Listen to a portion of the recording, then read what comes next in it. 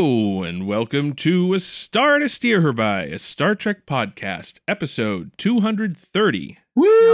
No. Is that right? Yeah. Oh my god, it is right. I have no idea what numbers are anymore. Well, thanks for ruining my shit. Whoa! It's on a roll there. I could have sworn it was like 280. I was like, wait, that can't be right. 280? Yeah, I also thought it was way higher than it is. That's going to be towards the end of Voyager, isn't it? What? Okay. I don't know. I've got the spreadsheet open, but I don't care. It's 2:30. It's also 3:12. Actually, it's 3:15. Cha-cha. Hey. Anyway, 280's in the my middle name of is Voyager. Jake, and I'm joined today in this quest by Chris. Ames. And Caitlin. Ha-cha-cha. Ha-cha. Thanks, friends.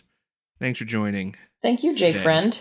Topic for having today us. is Star Trek Deep Space Nine. Whoa. We're going to talk about 2 episodes in the final arc.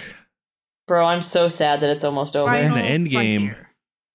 So we have Strange Bedfellows Oh no. Hot. and the changing face of evil.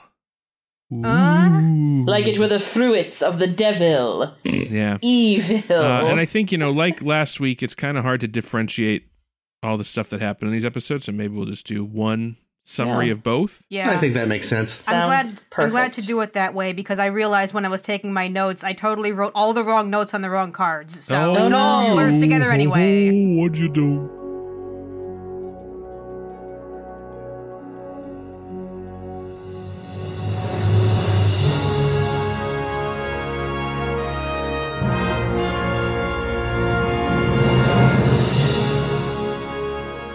All right, well, anyway, in these 2 episodes, again, Strange Bedfellows and The Changing Face of Bedfellows, we pick up where we left off. Worf and Ezri Dax Sitting are in a tree. sitting in a tree. Dangling from a tree. Fighting. Yeah, they're arguing still, but they're being held prisoner. We find out that the Breen have now joined the war. We found this out last week, but now it's official, and Ezri and Worf find out, and they're being held prisoner. Still, they get flown to Cardassia, where they're awaiting execution. Well, basically, Weyoun comes in. He's like, "Hey, listen, guys, you get 2 choices. Either you tell me everything you know about Federation war, so that we can win this bitch, or I'm gonna let Damar kill you." I hope that Cardassian lawyer comes back. Yeah. I said the same thing. Hell yeah. He's like, we'll have a trial. It doesn't matter about the charges. You gonna be guilty. And Worf isn't having any of that. He's having so little of that he just kills Weyoun. I loved it. Kills It him. was Just amazing. so great. I tears his missed head it. off. I'll admit that I was painting my nails during the first part of this episode. So Chris is like, "Did you see that?" I'm like, "No, what?" And he's like, "Wait, you gotta see this." And I was just kind of like rolling my eyes like, "Yeah, great, I missed some little sight thing." But then he showed it to me and I was like, "Holy shit!" He just killed the fuck out of that guy. So at any rate, And Damar you'd laughed think- his fucking yeah, ass you'd think off. that would be bad for them, but it actually endeared them to Damar, Nice. because he's also had enough of Weyoun's shit, and especially now with this whole Breen thing going on, Weyoun's coming in and making all these plans and giving away Cardassian territories that don't belong to him. But Damar's like, "Hey, you can't just give away these territories," and Weyoun's like, "Bitch, It's you're like, in the "Oh, Dominion can't now. I?" I can do whatever I want." Mm-hmm. Yep. So Damar's to be fair, not it was all that Ducat's sad fault. to see the end of Weyoun 7, I guess Yeah. that was. But he's soon replaced by Weyoun 8. Like who is- immediately. Like immediately, they just got him out of bed. Thought about real quick. And so Weyoun 8 is same old Weyoun, no special stuff this time, pretty as far as we know. Isn't being a Weyoun special enough? Aw. It's true. What more do you want? So again, Damar's still not that impressed with this Weyoun. Meanwhile, Ezri and Worf continue to make escape attempts. They take apart a bed, use it to hotwire the door, and then kill a couple of guards. But then they get caught. And then they're left without a bed, so they have to lay on the floor and argue about bullshit. Yep, so much. And then Damar comes and is like, "Hey, time for that execution I promised. And they're like, all right, fine. 5 more minutes. They're walking down the hall to the execution, and Damar kills the 2 Jem'Hadar baddies. Yeah, in another blink and you miss it moment. Yeah, he takes out the Jem'Hadar escort. And he's like, hey, I got an escape ship waiting for you. And so you take that thing to Deep Space Nine, get the fuck out of here. And hey, when you see Sisko, let him know he's got a friend Aww. in me. Yeah. I got a friend in me. It's not even that. It's that you have an enemy in the Dominion, and me too. Well, the enemy of my enemy is my friend. Yep. So they Randy Newman the whole thing. Yeah, and they make it back to Deep Space Nine just in time for the next episode, Changing Face of Evil. So I'm just finished with their storyline. I mean, that's really basically it for Ezri and Worf. Not much else happens with them specifically. They both ogle Julian for a while. Oh yeah. There's a one ogles, one scrutinizes. I know they're not looking at them. They're not looking at Julian through the same eyes. Anyway, back on Cardassia, it turns out that I can't remember the order of things. So no, me neither. It's all one blur. This might be out of order. So Damar, is like he does a emergency broadcast presidential alert system and is like, attention, everybody. And by the way, I'm the head of Cardassia, and we're a member of the Dominion, but fuck those guys. That's literally the last scene of the episode. It is, fine. yeah. You've really. I'm doing it storyline by storyline, like Chris did last week. This is the end of Damar. Yeah, but you missed all of his chatting with his Cardassian friend. Okay, yeah, Damar. Okay, so fine, whatever. Damar is clearly plotting some kind of resistance. He's got a new friend who is another Cardassian. Who looks a lot like Bobby Moynihan. Sure. Ooh. He's an SNL actor. So they're like planning a little resistance to the Dominion, which is announced at the end of the episode. And that announcement. And they make a big announcement about it. And it turns out that their coming out party was to go and blow up the cloning facility where they make the Wayuns. Oh yeah, it was fucking great. Wayuun 8 is feeling a little sad that he might not be. There might not be a Wayuun 9. But while also somehow feeling more turned on than he ever has in his life, I think. Like, he blew that up because he knew that's where they kept the extra me's. Fucking adore Jeffrey Combs and all. It's like he's mad but has a boner. Like, he's both. It's very complicated feelings. And yes, I too love Jeffrey Combs very, very much. He has like fast become one of my favorite parts of the show. Anyway, Jake, sorry, honey. Take us away. So rewinding back to the beginning of the episode, back on Deep Space Nine, Trouble in Paradise. Because Jesus, I'll say. Sisko's married to Cassidy, and it turns out she can't cook for shit. And fucks up all his peppers. And he's a domineering piece of shit and won't let her live her life. And wants her to do all the emissary shit that she's not into. And wants her to I'm like, no. no. Oh, by the way, you're married to me now, so you got to go do some fucking blessing. So, in essence, we now have learned that, yeah, and Quark is like, marriage changes everything, and clearly in this case, it did. Was that but Quark they still or love Martok? each other. Or both? Well, yeah, Martok gives Sisko a quote-unquote pep talk where he talks about how much of a bitch his wife is for like 5 minutes. That bitch killed my dog. Yeah, killed his dog. I have thoughts on that. Remind me. Okay. So yeah, Martok, great at like, and he's like, oh, and I love her. It's like, Jesus Christ. That's the thing, Martok's Martok. into it. Like, yeah. He is totally okay with all of it. I would kill more dogs for her. Oh, Martok, stop it. So, but please stop killing the dogs. But, peppers are Sisko's targ. And Cassidy the kills them. difference is he's like, I could grow more peppers, but that fucking bitch, hate her. Hate that fucking bitch. But it's okay, they kind of work out their marital situation, and by the end they're okay. For now. Also with Sisko and company, there's there's the Dominion's making a play for that Chintaka system that we fought so hard to get at. So we're gonna have to send a little armada over there and shut that shit down. So we head off into battle, and this is after the Breen attack, right? Oh yeah. The Breen attack Can't on leave Earth. that. Yeah, the They Breen fucked up attacked the Golden Earth. Gate That's Bridge, right. those yeah, pricks. They fucking bent it. Yeah. Terrible. They attacked Damn you Earth. all to hell! They wrecked that matte painting like, whoa. Yeah, Yeah. the Breen attack Earth, so everyone's a little pissed off about that. So they're like, let's go give them a spanking in the Chintaka system. So they go to Chintaka, and everyone's there, and the Breen are there, and turns out, remember last week we were wonder why the Breen joining the war changes everything. Turns out the Breen have a weapon that can just shut down your ship. Yikes. Doesn't matter if you got shields or anything, it just turns it off. It's just Definitely like does fucking, change everything, doesn't it? The Breen So they called make, up Star Wars, where they got their costumes from, and said, "Can we borrow an ion cannon?" Sure. Yeah, so it changes. I'm sure we'll one talk about that in the specific future. So yeah, they shut down the ships, blow them up.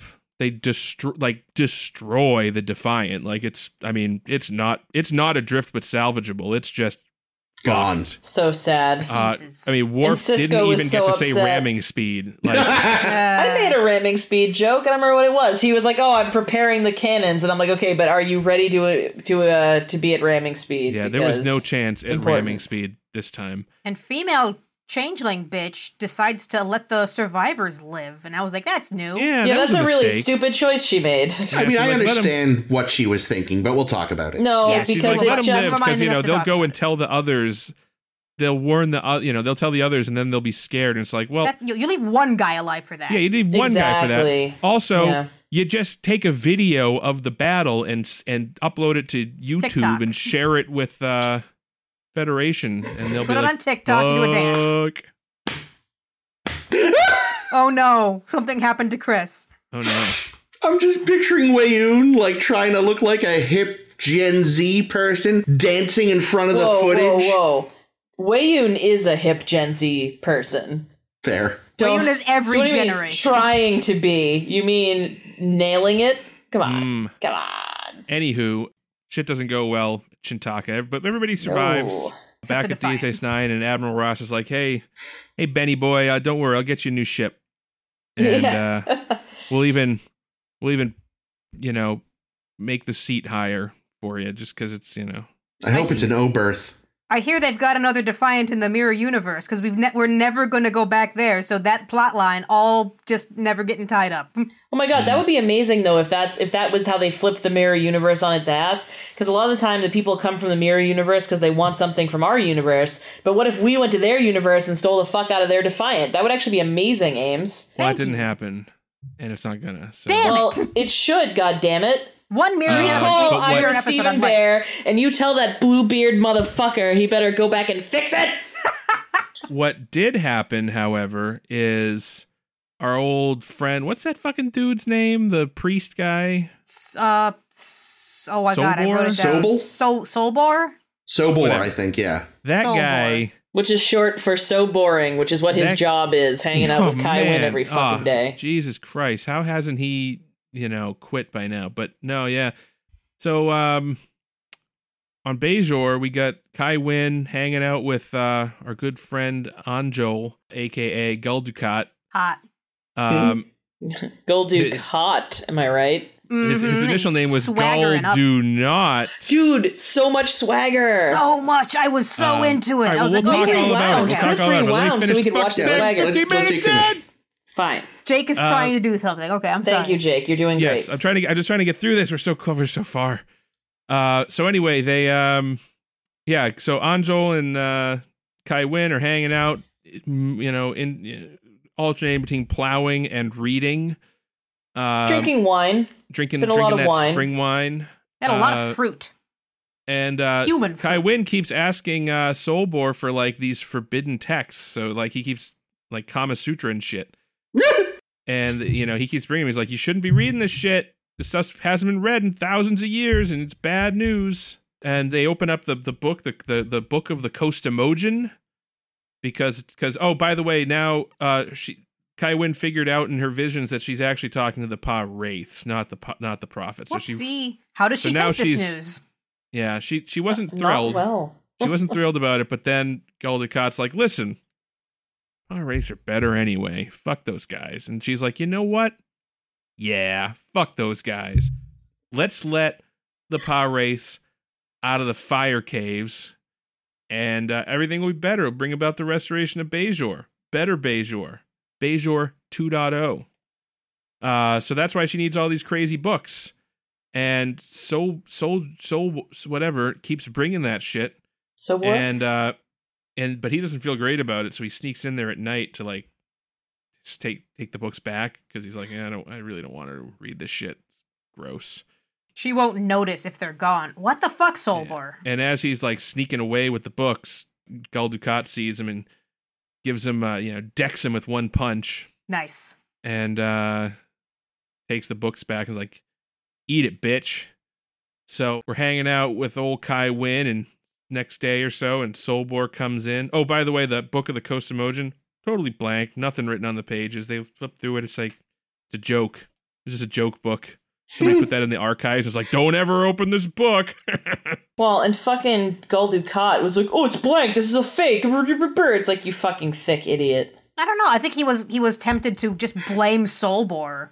Yes. Kill that guy. I'm just saying, I think he's an idiot. That's what I'm saying. Wrote this Disagree. used He's not an idiot. Disappearing ink. Disappearing, reappearing ink. Solbor pops in and is like, hey, Kai, your boyfriend here? I did a little digging. Did a little DNA scan on this bitch. Guess what? He ain't even a Bajoran. Hey, guess what else? Look at his fucking face, you dumb bitch. Listen it's to that fucking voice. Gul Dukat! Gotcha! Did you not notice the swaggering? So much swaggering. So she's like for like the second time in the episode, surprise Pikachu on Kai Wynn's face. Wait, You're not the prophets? You're the Pa Wraiths? You're not the fucking emissary of the Pa Wraiths? You're Gul Dukat? So like she's shocked and appalled for all of 10 seconds. And then she remembers that she wants that dick. I think that's what really happens. Murders Solbor. Yes. Just stabs him. Does a little stab-a-rooney. Took your time though. It felt like, it's like you could feel that it was coming, but you feel like he got a lot of time where he could have just turned around and run away at any chance, and he's just standing there. And then she drips some of his blood onto the book of the Pa Wraiths, and it lights on fire. But then when the fire goes out, all the words are back. It's like a hamburger helper. Just add Solbor blood. Yeah, apparently. Ugh. So now Dukat and Kai Wynn have the key to unlock the Pa Wraith upgrade from the fire caves. That's some DLC content. Not for nothing, but wasn't hamburger helper bad enough without making that link? I mean, yum. So these are very fun episodes for me. Oh my god, absolutely. It was crazy how much happened. Wow. A lot happened, but I feel like, and here's the thing. I feel like they're doing a fairly good job with the pacing and following it. Strong pacing. Because I was thinking like just how differently structured a long arcing like serial plot that goes over several episodes is from episodic episodes. Yeah. And the fact that there are 15 fucking plot lines going on at once. And so far, I'm following them. Yeah. Whereas in something like a Discovery, I follow very few of them. Well, I was going to say, especially when you consider that, like, we've seen these, these writers try to mix a bunch of stories together in shorter amounts of time, and it gets lost and convoluted. And some of the times it feels like they're trying to do too much. Sometimes it feels like, really, this had to be 2 episodes. But considering all of that, I think they're doing an excellent job. So because it's like the least important thought I have. Good. I just want to get this out of the way is I kind of feel like, it was still not a nice thing to do, but I feel like releasing your old Targ into the wilderness is probably how Klingons deal with their old Targs. Yeah, dying with honor. Yeah, I feel like they don't bring them to the vet to have them put down. Like, they send them off to die in glory fighting whatever crazy bullshit lives in the Kronos wilderness. Starving in the rain. Nah, he tried to take out something and got killed. Yeah, he found the bigger fish, as it turns out. Because there's always a bigger fish, folks. Or a younger Targ. Yeah, it's such an interesting idea of, Martok being like, oh yeah, marriage, am I right? And we had to like learn, because I know we were talking about how Worf is a better husband than a boyfriend and a Starfleet officer, but Sisko's the other way around. Sisko's a bad husband. If you're ever playing Marry, Fuck, Kill, don't marry Sisko. Marry Martok. Well, Martok, I mean, he's even like, I know I'm going to lose the war, and he's okay with that. Like, it's glory. He'll find glory. Yeah. Doesn't matter if you win or lose, as long as there's glory.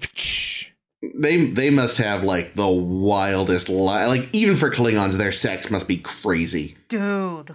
Because, hot damn, that man is completely infatuated still. So, good for them. Good for them.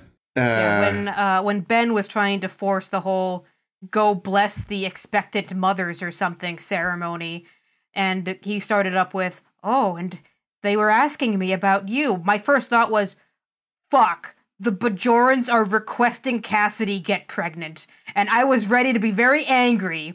And then they want you to preside over their stupid ceremony. I'm like, okay. Still stupid as fuck, but it's not where I was going, so thank the prophets. That I'm honestly like that move from him was like, because he wasn't really trying to make her. He was just like, hey, maybe she'll be into it and I can skip one of these fucking things for once. Now, later on, when he like gets her a paid vacation without her permission, that's no, Ben, don't do that. She will join the Maquis again. She will. She will restart them again. And their new symbol will just be a big, like, you know, Ghostbusters no ghost logo, but it's Ben's face. Oh, no. But he came around, he realized he was wrong, and he apologized and bought her a necklace and flowers. I would have loved to have seen the necklace, because, man, that ring was incredible. So if he still got Quark doing his gift getting... It is a little weird, isn't it? Don't you feel like Amazon would be running... Like, okay, hear me out. The Dominion is Amazon. I mean, it's really the only possible explanation. They're like, we can get you the best deals in the Gamma Quadrant, and then slowly but surely they took over everything there too. You know, I don't know. What I'm saying is like the idea that you would have to be like, hey, I need a guy who knows a guy that can get me a thing. It's like, no. Here's the thing: we're in the midst of a war. I imagine getting luxury goods like isn't impossible, but would take a while through channels that aren't Quark. Whose ass do we think that bracelet or necklace or whatever had to go up to get to Deep Space Nine? Morn. Yeah, I knew you were going to say that. As soon as I asked it, I knew you were going to say it.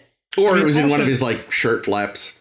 I mean, things like gems and stuff like that are probably, you know, even today, the gem trade is a fucking disaster. Yes. So I guess that situation just doesn't improve. No. Yeah. Before we get too far from the Cassidy presiding over this fucking Bajoran bullshit parade. I read that there were like 2 scenes that were filmed but cut because they wouldn't fit into the episode that were related to that plot line. One of which is Cassidy and Kira having a conversation, which you don't see a lot of. That would be kind of interesting. No, that's true, yeah. And Kira tells her the story about how Kira's father, whose name I've forgotten, but I know we've met him. Yeah. Telling the story about how he was not religious, but Kira's mother was religious. So the father would go to services just because he loved the mother. To which Cassidy's like, I want to be an individual. God damn it. This is not my thing. And then the other scene, which I think was cut, although I keep reading it in synopses, but I believe it was cut, in which Cassidy goes to the blessing ceremony and just kind of like takes it over in the middle of it. And does a whole, all right, everybody here, who wants boys? And I'm like, don't want you to do that. Be an individual, Cassidy. I like the idea of her like taking it over and doing it all wrong, though. That's true. Fucking it up is technically a way to do it on your own, in your own terms. Yeah, and that way you never get asked back. That's also true. You're right, actually. That probably would have been the best bet. It was kind of like how that guy purposely named O'Brien his successor so he could fuck it up. So that his unprepared apprentice could step up and prove he was ready. That's interesting. An episode as shitty as that, we call back on it so often. Because it's you know... It's that memorable shitty. Yeah, and it's key to a lot of what's fucking weird about Bajor. I'll be honest with you. Every time we haven't talked about it, I forget that episode even exists, and then you fuckers remind me. That's one of my top 5 of the whole series. All right. You're like, and I'm voting for Times Arrow again. No. Favorite Deep Space Nine episode? Times Arrow Part 1. Son of a bitch. So, as Caitlin pointed out, the Breen, proving they change everything in... Darn it. Oh, no. They change everything in 2 ways this episode. I don't remember what I said, so... Well, first of all, they bring along their crazy super weapon. Right, yeah, yeah. And their presence finally convinces Damar, fuck the Dominion. Is that what I said? Yes. Damn.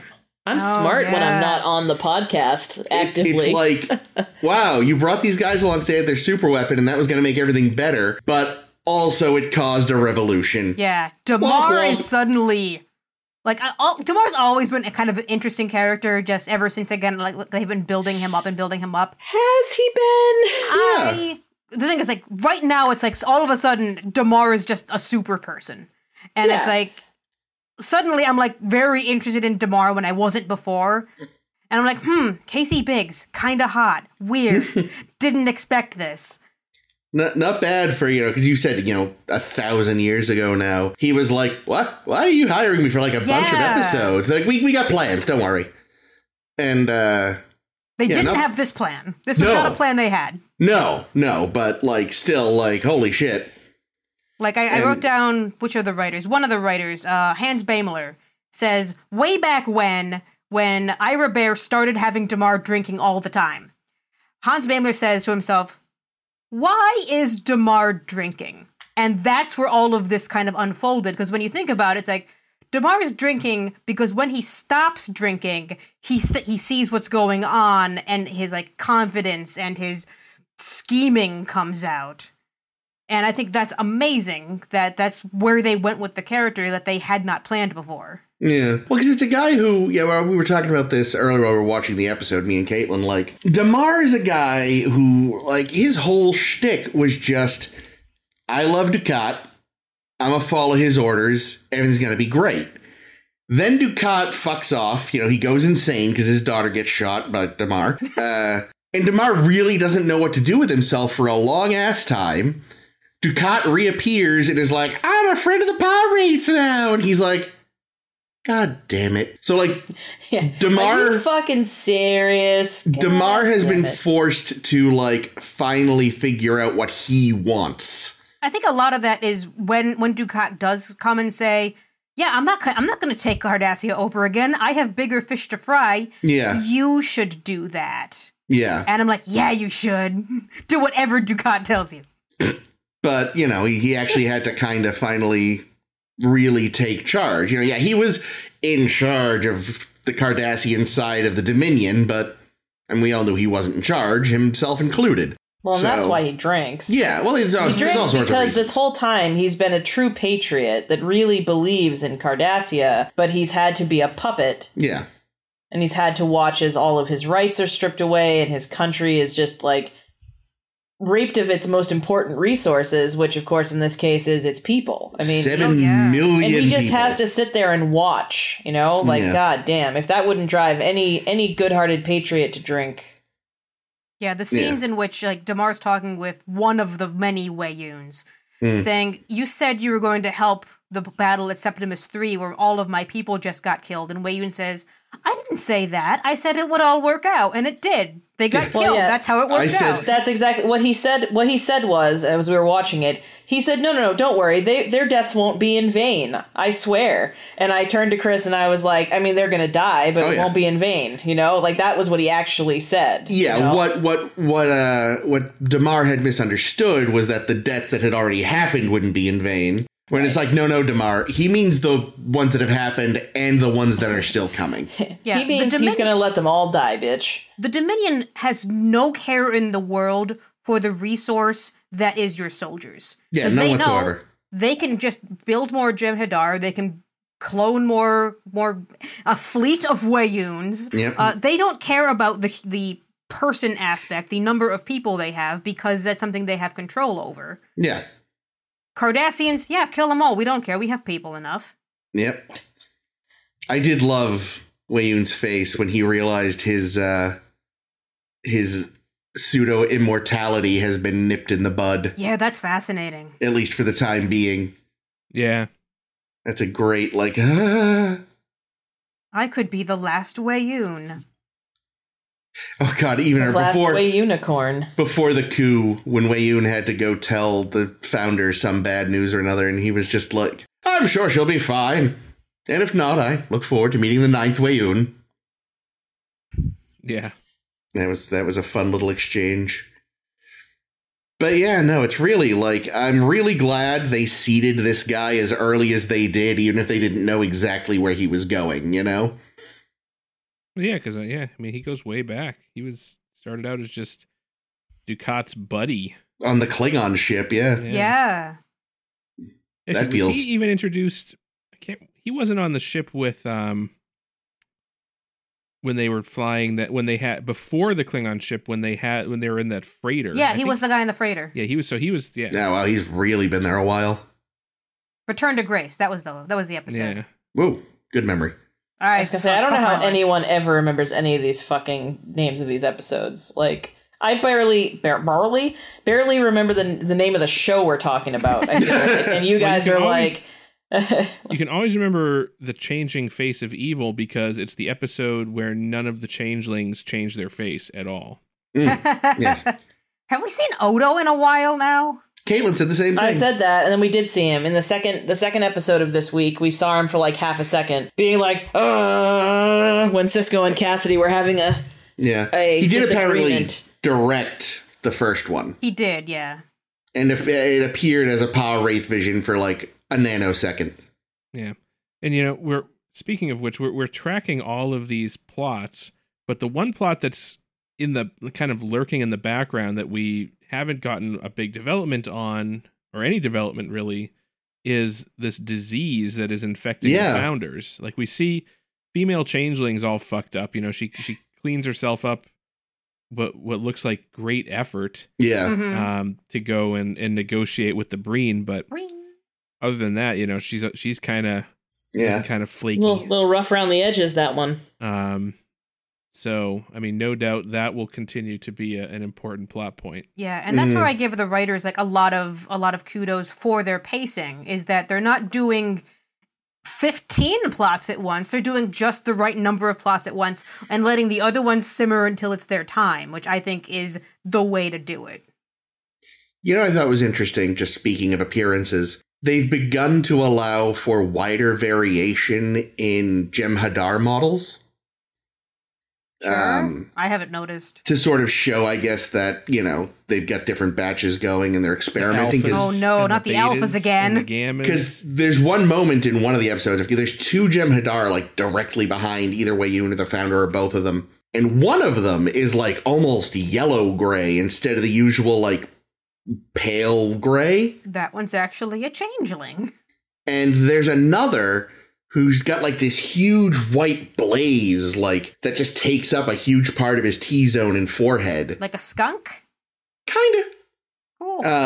But it's a really silly, and they haven't, they're not pointing it out, they're not like shining a light on it, but it's just like they're starting to tinker with the Jem'Hadar a little.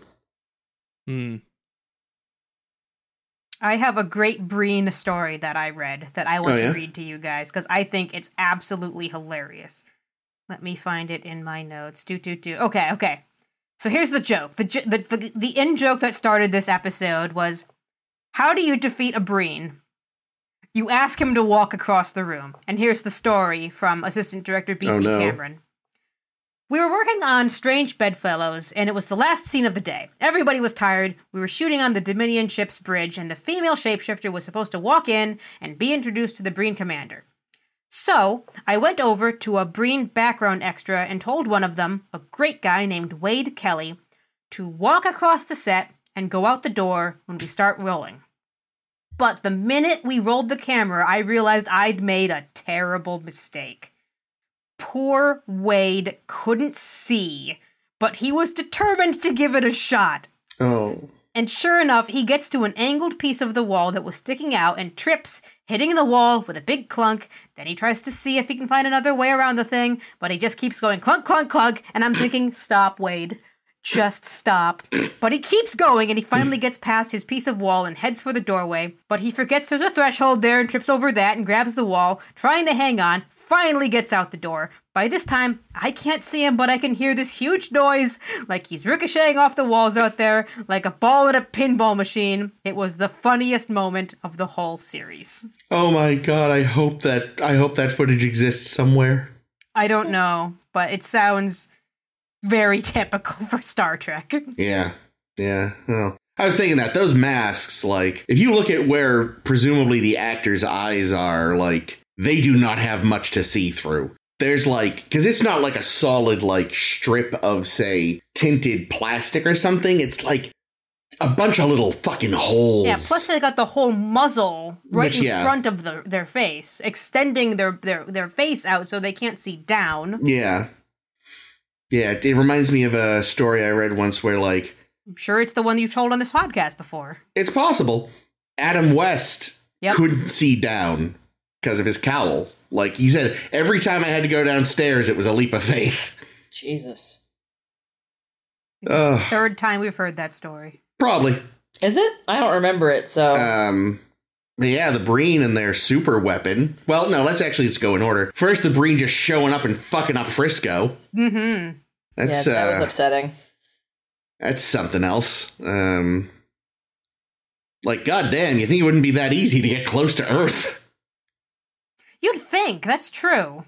Like, we know they have those early warning systems that the Borg completely steamrolled. Maybe they used their weapon on all the ships on the way in. Well, so that's the interesting thing. Like, I imagine they mustn't have because no one seemed prepared for it at... Chintoka? Thank you. Like, I feel like that was a more conventional sort of get in, blow shit up, fuck off. They lost a bunch of ships there, they even said.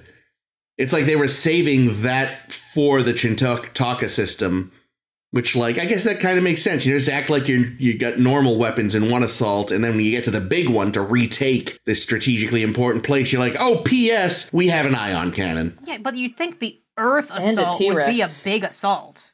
You would, but... It sounds like it's kind of like that weird plan Martok was doing, where it's run in, stir up trouble, and leave. Yeah.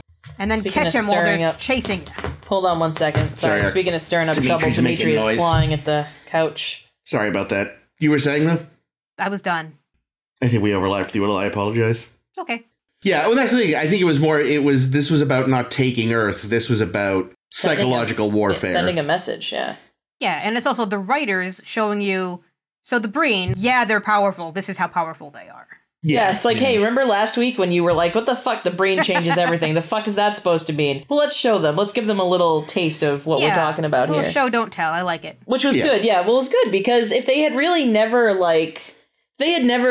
got back to it, it would have been like, the fuck, the Breen changes it. What? Yeah, now it's like, oh, Jesus Christ, the Breen. Yeah. We're lucky they haven't tried to take over before. Yeah, really, what was stopping them? Their heads, their helmets. Yeah, yeah, really. They walk into not being able to get out of doors without concussing themselves. Because I mean, they fucked the whole fleet. You know, when they pulled back, like Klingon ships were on fire. A Romulan warbird was fucked. There were like 12 dead Excelsiors. Like every that weapon Oberth of theirs in light years exploded. Yeah, in sympathy, yes. Yeah, they weren't even actually nearby. No. It was just a disturbance in the force. Yeah. Yeah, it's the most fragile ship in the fleet. So yeah, no, that was a good way, because like again, we were all like, it does? Oh, fuck me, it does. So it does. Touché. And what's interesting too is, of course, we're doing it as sort of a unit, whereas back in the day, if you had to wait for this week by week, you waited a week, and it's like, oh shit, the Breen hit Earth. That's crazy. You wait another week. Oh shit, they have a super weapon. So like, it built more gradually originally for audiences, whereas for us, we just got to go, oh shit, in a single big curve. Here's a question I have. So Damar meets Thought Gore, the Breen officer. Yep. And he's just talking static. Yep.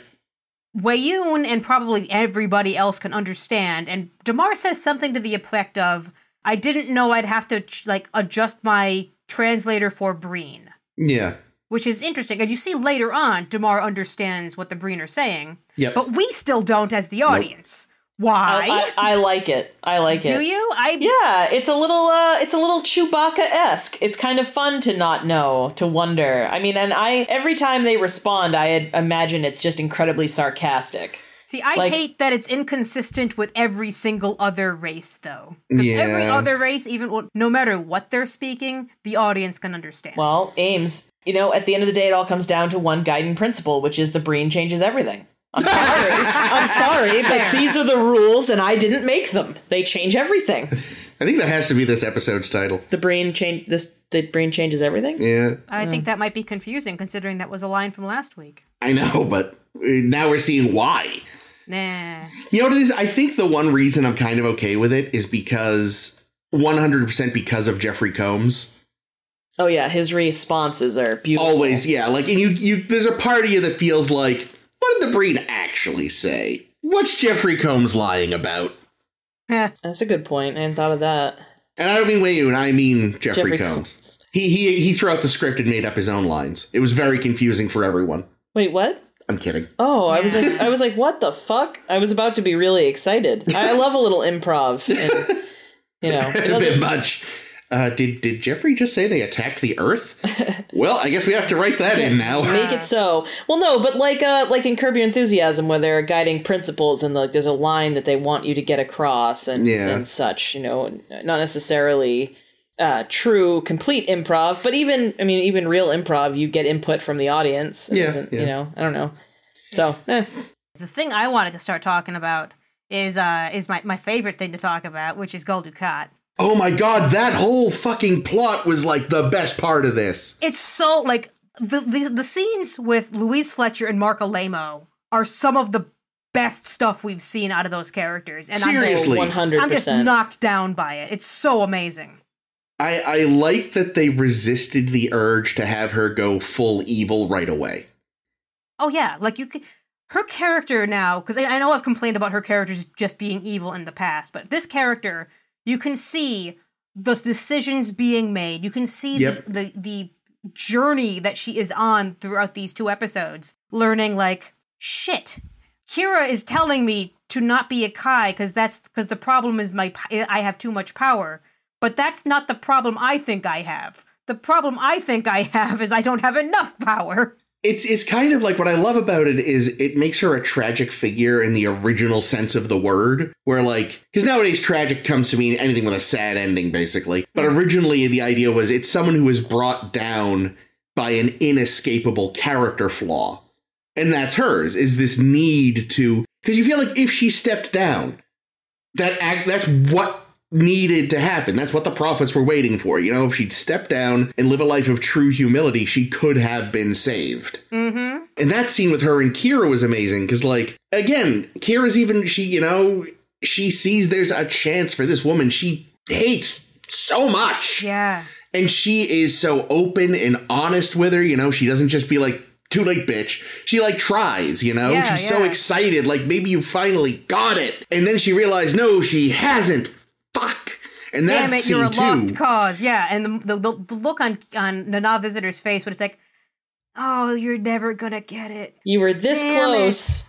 So close. Yep. Rats.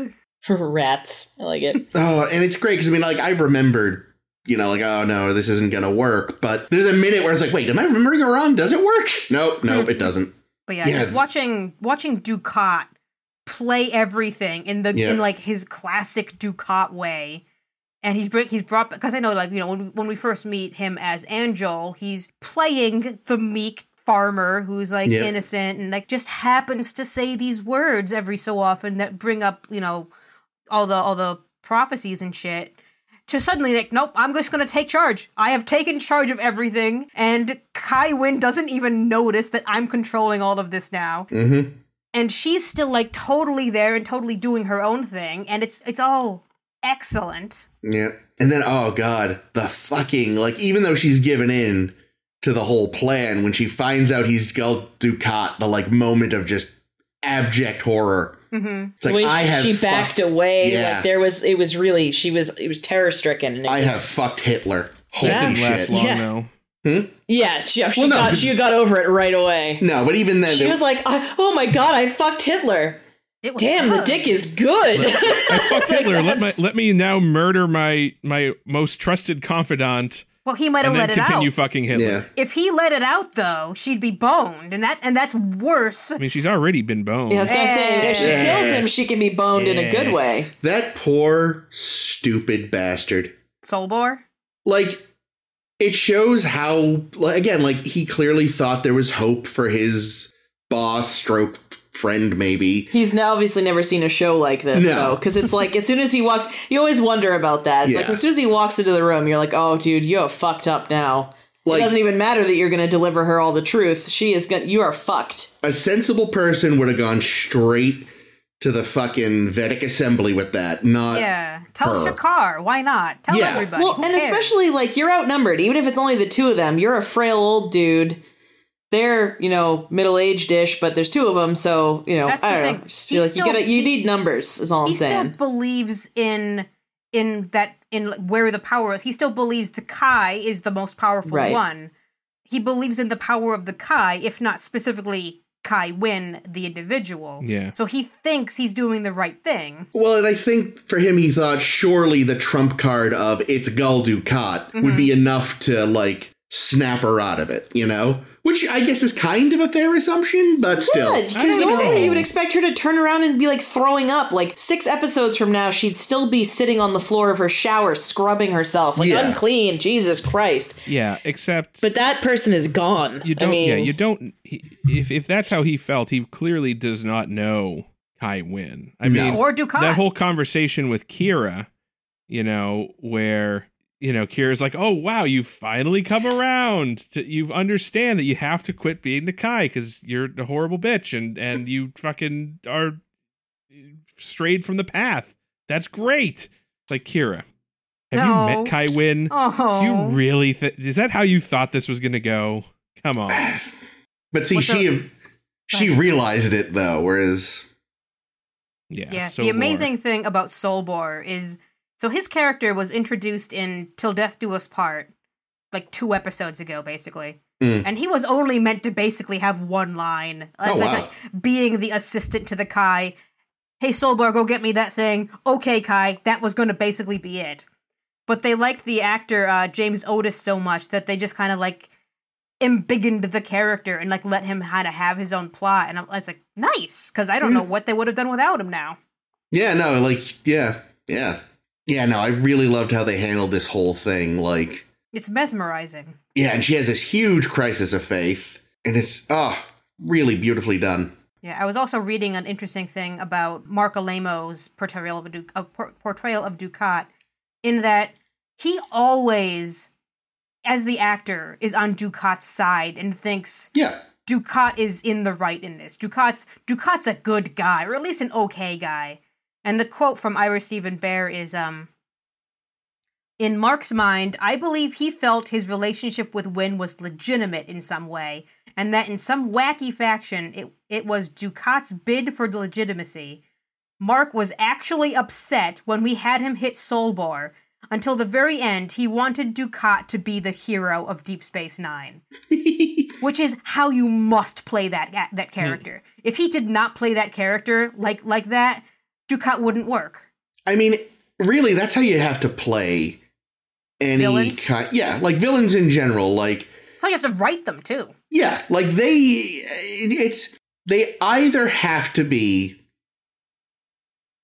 convinced they're the good guy, or they have to sort of understand that people look at them as evil and revel in it. But the latter is better for, like, children's cartoons and comic books. For something that wants to be taken a little more seriously, you need the villain to be the hero of their own story. So, in that sense... Wait, the villain to be the hero of their own story. story. Strike that, reverse it. Yeah. What is Dukat's... what's his aim? Is it just... Does he actually believe that restoring the Pa Wraiths to the Celestial Temple is going to bring about the restoration of Bajor? I don't see why not. And it's gonna at in least... doing that, the Bajoran people will suddenly just be like, "We love you, Gul Dukat. You brought back the true gods of Bajor." I'm going to say yes, because so what we know about the Pa Wraiths from scripture, which I'm sure is incredibly one-sided. Oh, yeah. God damn it, Bajor. What we know about the Power Wraiths is if you let them out, if they win, if Cosmogen had won against Kira that day or whatever the fuck, it would have basically started Bajor over, it sounds like. Mm. And starting over with a clean slate and like building it up so that he's in control and making everybody who gets to be a part of the new Bajor all on Ducat's plate. Yeah. All consistent with what Ducat would want. Yeah, but does it also, like, in wiping the slate clean, is that also now, going to, like, kill everybody, or? Well, that's what I would assume. It's like using what's it called? Genesis on a planet that has life on it. Mm. Yeah, it's also like his analogy with his quote unquote fields that were not producing whatever the fuck he was supposed to be farming. If he were Angel, who he's not. Nope. Saying, nope, what you gotta do is you gotta set the fields on fire? Yeah, burn it all and start over next year. Yeah. Which is exactly what Kai Wynn says. Like, oh yeah, I guess that will bring about the restoration. We have to start over. Presumably the Power Wraiths, if, they're being at all honest, like, if they want... Because that's the thing, like Jake, you said it weeks ago, like, do the Power Wraiths actually care about having worshippers or not? Like, we certainly figure they'll use them for now as a convenient tool, but in the long run, do they actually give a fuck once they're freed? And that we have no idea. But from Gul Dukat's perspective, what he maybe thinks is they're legitimate, like, that they want worshippers even in the long run. And, like, he seems to think, like, at least some will be spared, presumably the existing cultists, and, I don't know, maybe every criminal, thief, and asshole on Bajor. Like, there would maybe be some population for him to rule over, at least in his mind. Again, we don't actually know what the Power Wraiths would do. Like, in reality, they probably, once they've gotten what they wanted, they'd probably wipe out everything they could. But again, we don't know for certain. That's just my assumption. But yeah, Ducat, I think, certainly believes they will leave him something to, Ducat over. Yeah, to swagger all over. Oh god, there was that one scene where on DS9 where he leaves her quarters and he goes down the hallway. He just struts. Yeah. Well, as I explained to Chris, that's because he has to walk like that because his dick is so big that if he doesn't, he takes himself out at the knees. Like, that's the problem.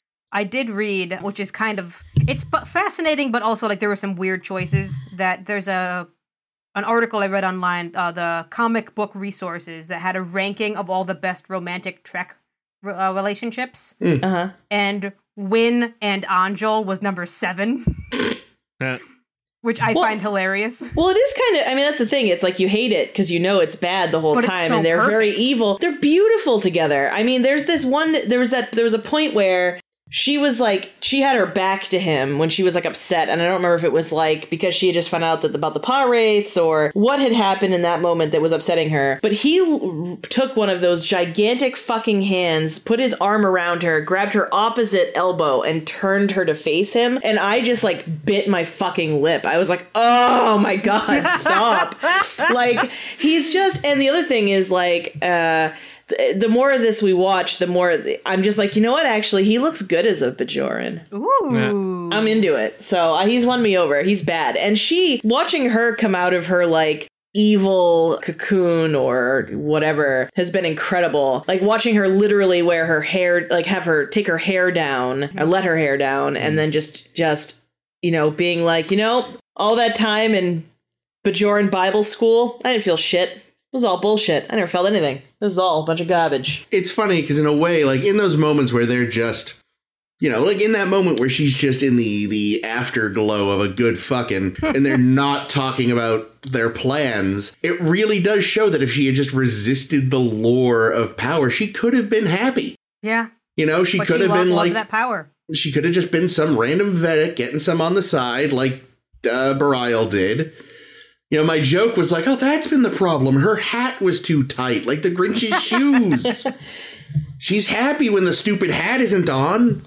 And her heart grew 3 sizes that day. Just like Ducat's penis. And then Chris made some joke about her butthole, and I had to try to remember the word for gaping, and it took me a long time to remember, and it was really ugly. Forget that word. Dude, I don't know, because I'm always too focused on fisting. Always fisting, never gaping. That's why. It's the. I know. Gape is the yin to fisting. To fisting's yang.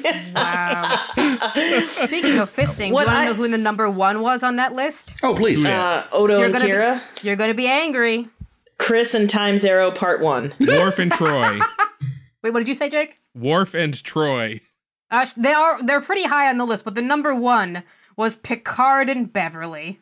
Ugh. What a bunch of liars. Ugh. That's bullshit. Picard and Vash was better. And that was They're also episode. on the list. They were further down the list. That's stupid. I'm sad that there wasn't Cisco and Yates. It wasn't what? They weren't on There the was fucking... Cisco and Mirror Jennifer, and I was like, That's no. so No. fucking To be honest, okay, this though- list is completely invalid. Yeah. Yeah. But also, though, here's the thing, though. Like, now that we've reached, you know, the the top tier of relationship status between Yates and Cisco, and he's just being a controlling douche canoe.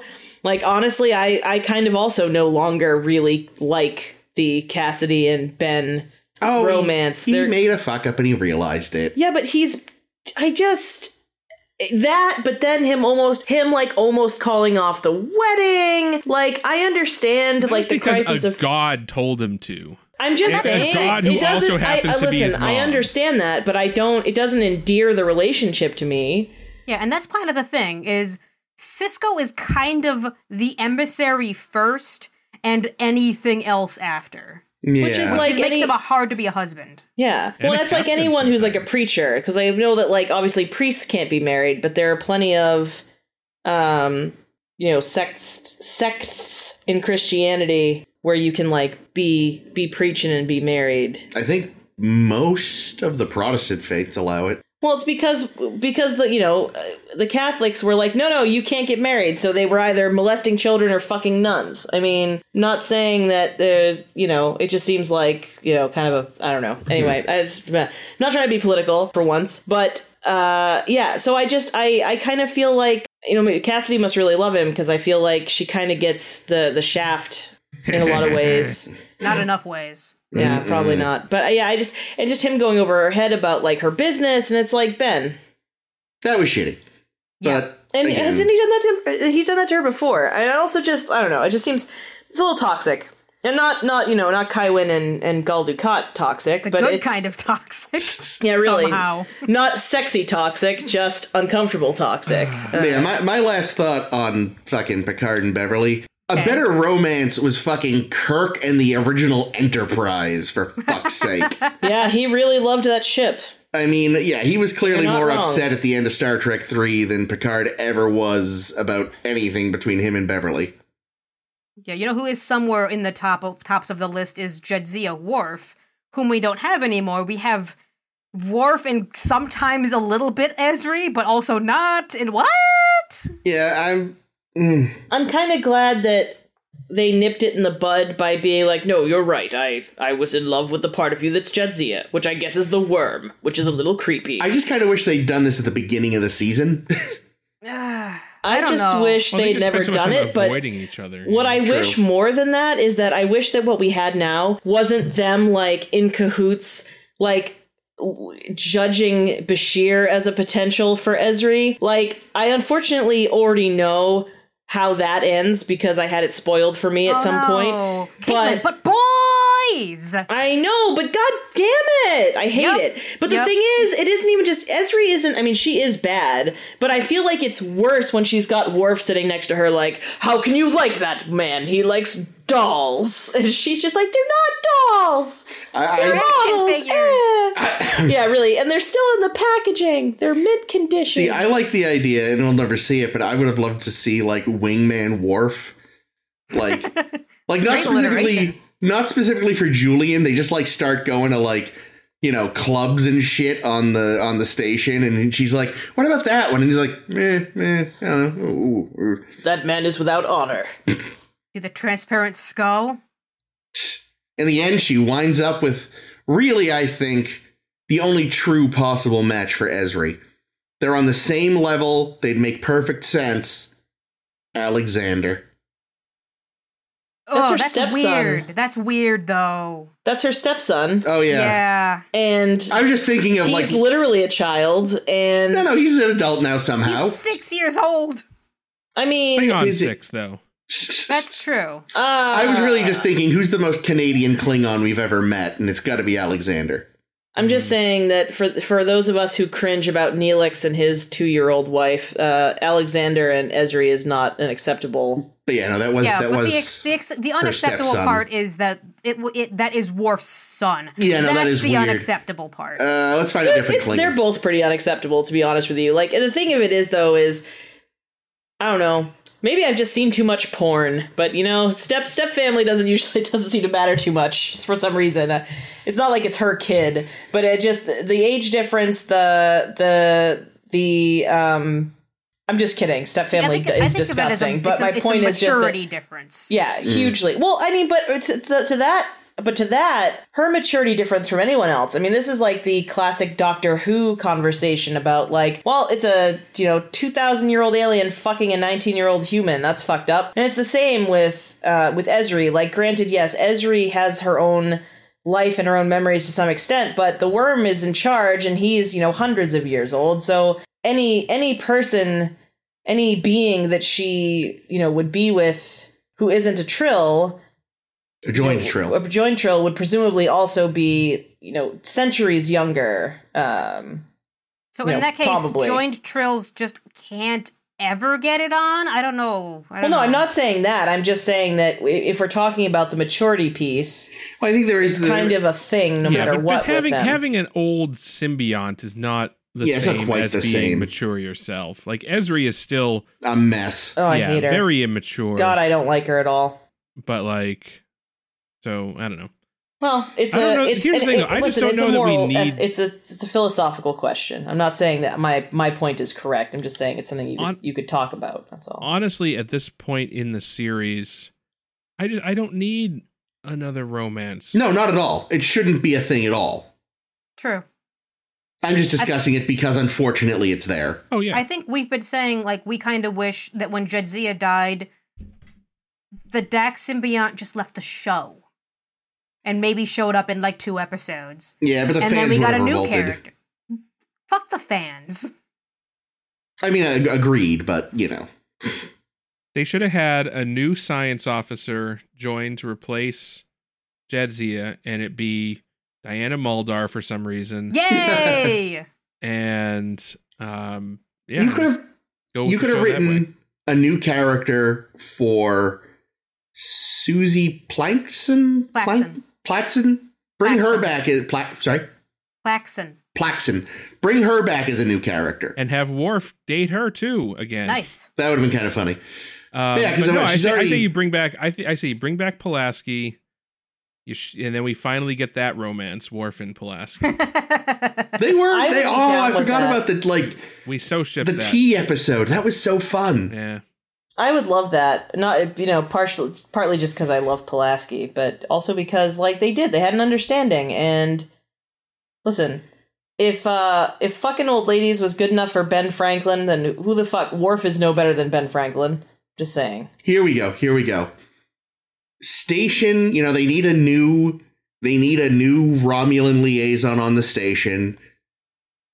Call up Denise Crosby and bring in Sela? Thank you. Wow. Oh, she's so dead. She's dead. Yeah, it's a terrible idea, but it's also funny. She fucked up one too many times.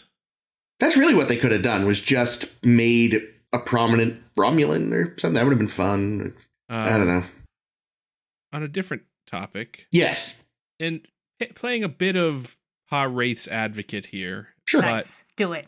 Is the moral grayness of this show becoming a little black and white for anybody else? With what does that mean? Well, I mean, it's always felt like certain things, certain characters kind of sit on the fence between the good and the evil. Whereas now it's very explicit that Dukat and Kai Wynn are just evil characters. They're just villains now. Well, I mean, I think Dukat has always been like. Oh, yeah, he was never been on the darker prick. end, of the gray spectrum. He's certainly in the darker side of it.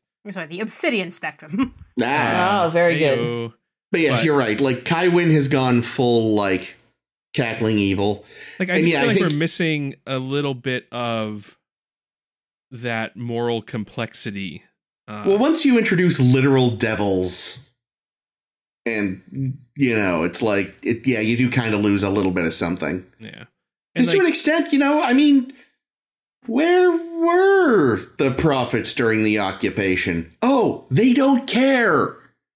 Yeah, but okay. But this is a problem that I always have had with religion in general anyway, which is thinking that any person's life is important enough to interest something that is omnipotent.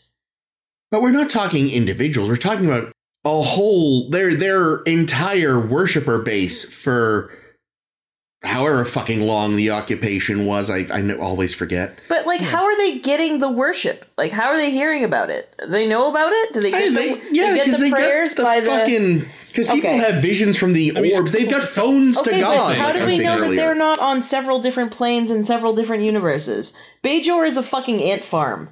Like, they don't. But really, if you have that much power, how can you care that much?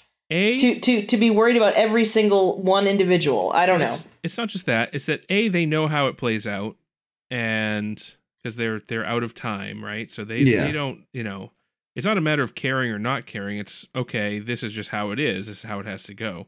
Also, I feel like there's a bit of a straw man here, right? Because the argument is, well, clearly the prophets don't give a shit, therefore they're evil. But that assumes that the Pa-wraiths do give a shit, but they don't, or they only do as far as they've told us. Really, they could also very well be just, hey, we're stuck in these fucking caves. Let's get some rubes to let us out. And then we'll go hang out in the Celestial Temple and fuck these bozos, Yeah, I mean, they don't seem very good either, but I mean, the prophets just seem like, I don't know. The prophets are at best amoral. Yeah. The Pa-wraiths seem to be actively immoral in that they try to get people to do bad things to each other. And they're very good at it. Yeah, oh yeah, for sure. And I think the other... I don't know. So, the whole thing, it's starting to seem a little Star Wars in some respects, that there's a light side and a dark side. And, we're going to have a big Obi-Wan and Anakin fight in not the volcano planet, but the fire caves, which are basically the same thing. Right. And then, who's going to have the high ground? Yeah, but that hadn't happened yet, had it, in 99?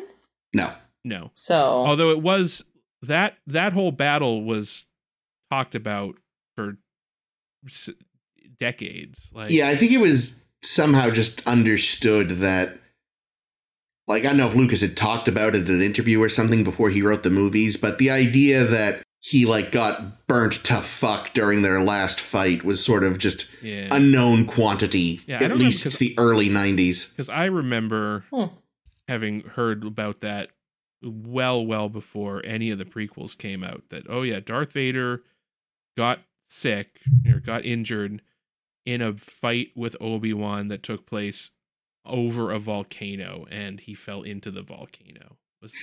Before I heard that, I remember thinking as a child that I don't know where I got this, but I imagined him sort of leading his armies into battle, and a careless AT-AT driver didn't see him, and he just squished him, got stepped on. That is legit what I thought for a long time. Your headcanon is horrifying and hilarious. It was clearly the ground was just soft enough that he kind of went in, so it didn't kill him. It just super fucked him up. And that's why he's so serious about wearing that helmet, because you never know when you get helmets save lives, says Darth Vader. But yeah, so I don't know. I think that's just I worry that there's a risk with the current way things are kind of progressing on that storyline, on the Pa-Wraith Prophet storyline, that it is just kind of going to become the forces of good versus the forces of evil. Yeah. Who will win? Who will reign supreme? Yeah. And that does seem to be where it's going, certainly. And shocking everyone, it will be the forces of good. What? Fucking spoilers. And yet, is it in the long run? Ooh. Speaking of the forces of good versus the forces of evil, Julian and Miles have made themselves a little fort. God, yes, they have. It's incredibly, incredibly silly, and they're talking about how what if? And I'm glad they didn't do this, because I leaned over to Jake. I'm like, if they do this, I will fucking flip all these tables.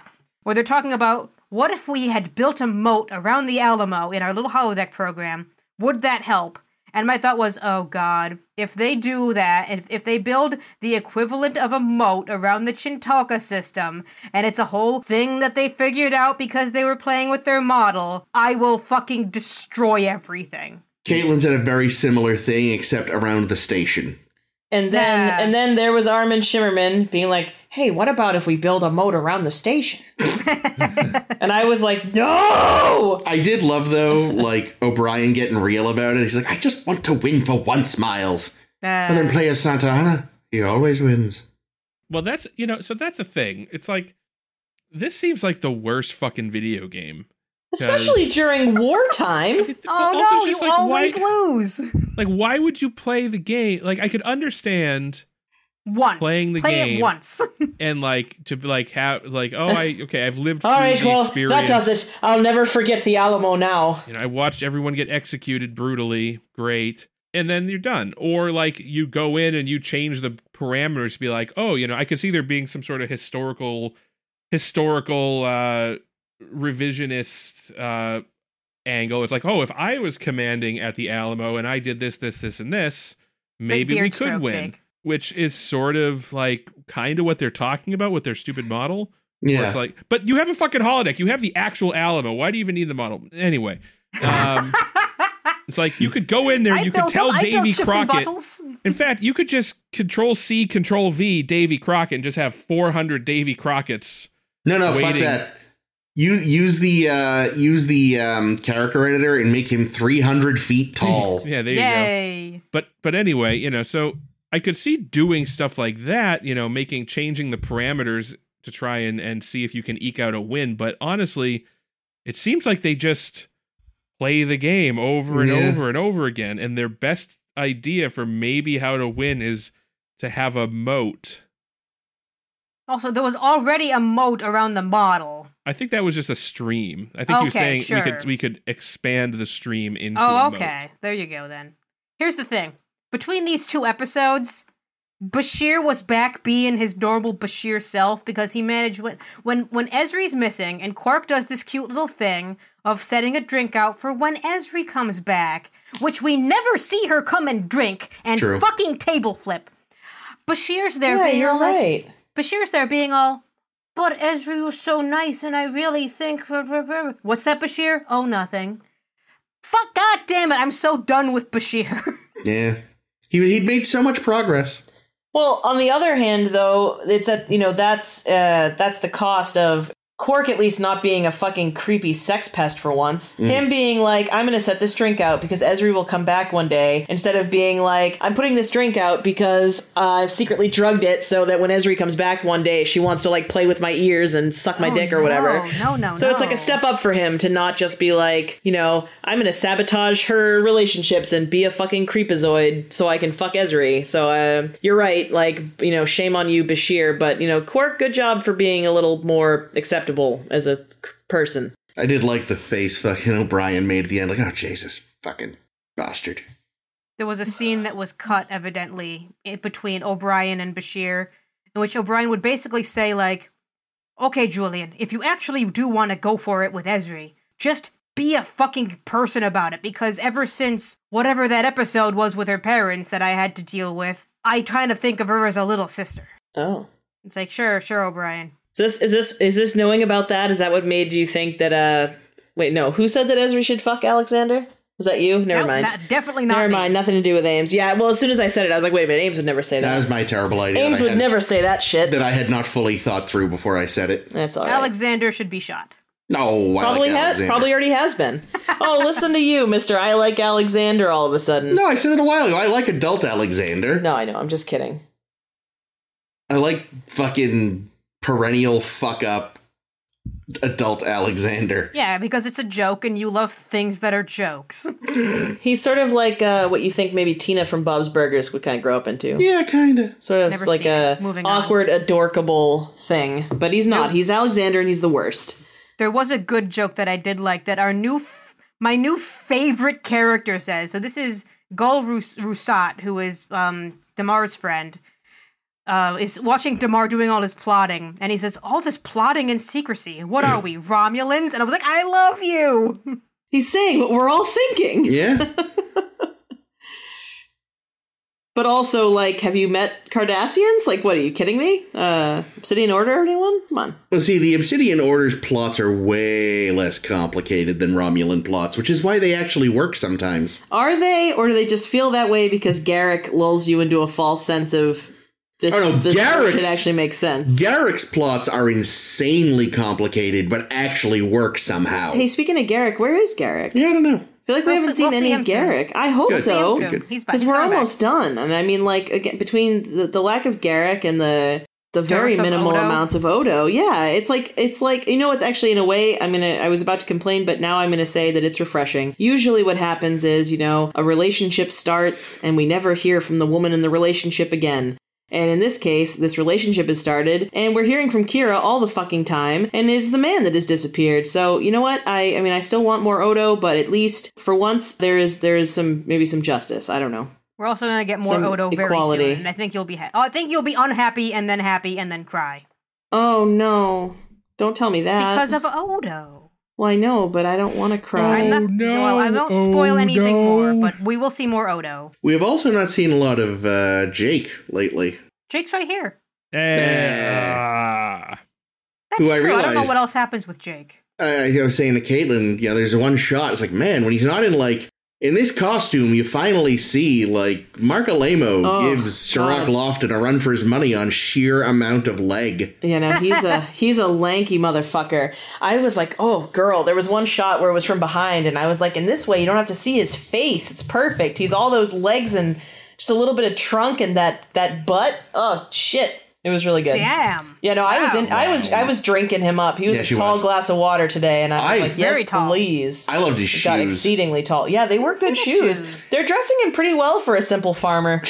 Like, I mean, you can't see much of the shoe itself, but you can see the toe cap. It's a really nice shade of, like... It's like red. It's like almost like a light burgundy. It was very nice. It is nice. It's good. He looks good. Wow. Listen. I think he always looks good, so... like I said, I'm just finally coming around to Bajoran Gul Dukat, but all the costumes they've had him in before, it was never clear just like how gangly he is, you know? Because like the Cardassian stuff made him look bigger than he is. And even that like coat he was wearing as like Pa Wraith cultist Dukat was like big shoulders and kind of long, so you didn't realize how far up his legs went. Plus, you know, usually when he's being a Cardassian, just can't tear the eyes away from that neck. What is Jake doing right now? Jake is doing Italian fingers. Doing Italian fingers. Was Chris being Italian? Is that why? No, I don't know. I saw my hand in the frame and I would just happen to be doing this. I thought you were doing a beard pull. Alemo, he could be Italian. That's that could be an Italian name. Oh my god, he played Iago once. Oh, I bet that. Oh god. Want? All right, listen, stop. I can't. I can't. Sorry, I was looking at his Wikipedia entry to see if he is in fact Italian, but it does not say. Alemo. One more thing. He seems Italian. Yes. One more thing, because I know this a minor thing that Jake brought up while we were watching is, so we're here doing the Chintoka battle, and Kira's here again. And Yep. Jake specifically says, why is Kira here? Yep. Yeah, she keeps ending up in a situation where she has to fight the enemy of the Federation despite Bajor having a non-aggression pact with the Dominion. Like, this seems like a serious conflict of, And I get, like, now that Jadzia is gone, they don't have anyone that can fly the Defiant, apparently, so that's... Oh, no. Like, couldn't you have had Nog do that? Yeah, you'd think so. Makes a little more sense. Doesn't Worf often do it? Oh, well, maybe he doesn't know. He doesn't. He commands. I don't Yeah, think we he's ever usually see him.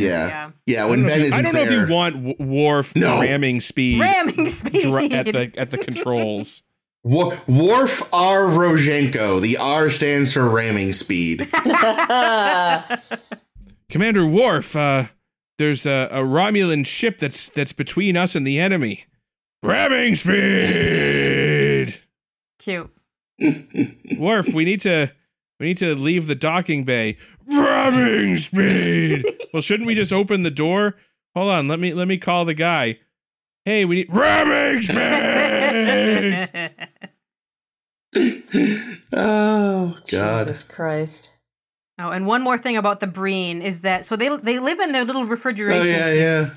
And Wayoon is talking with who the fuck knows who. I think himself.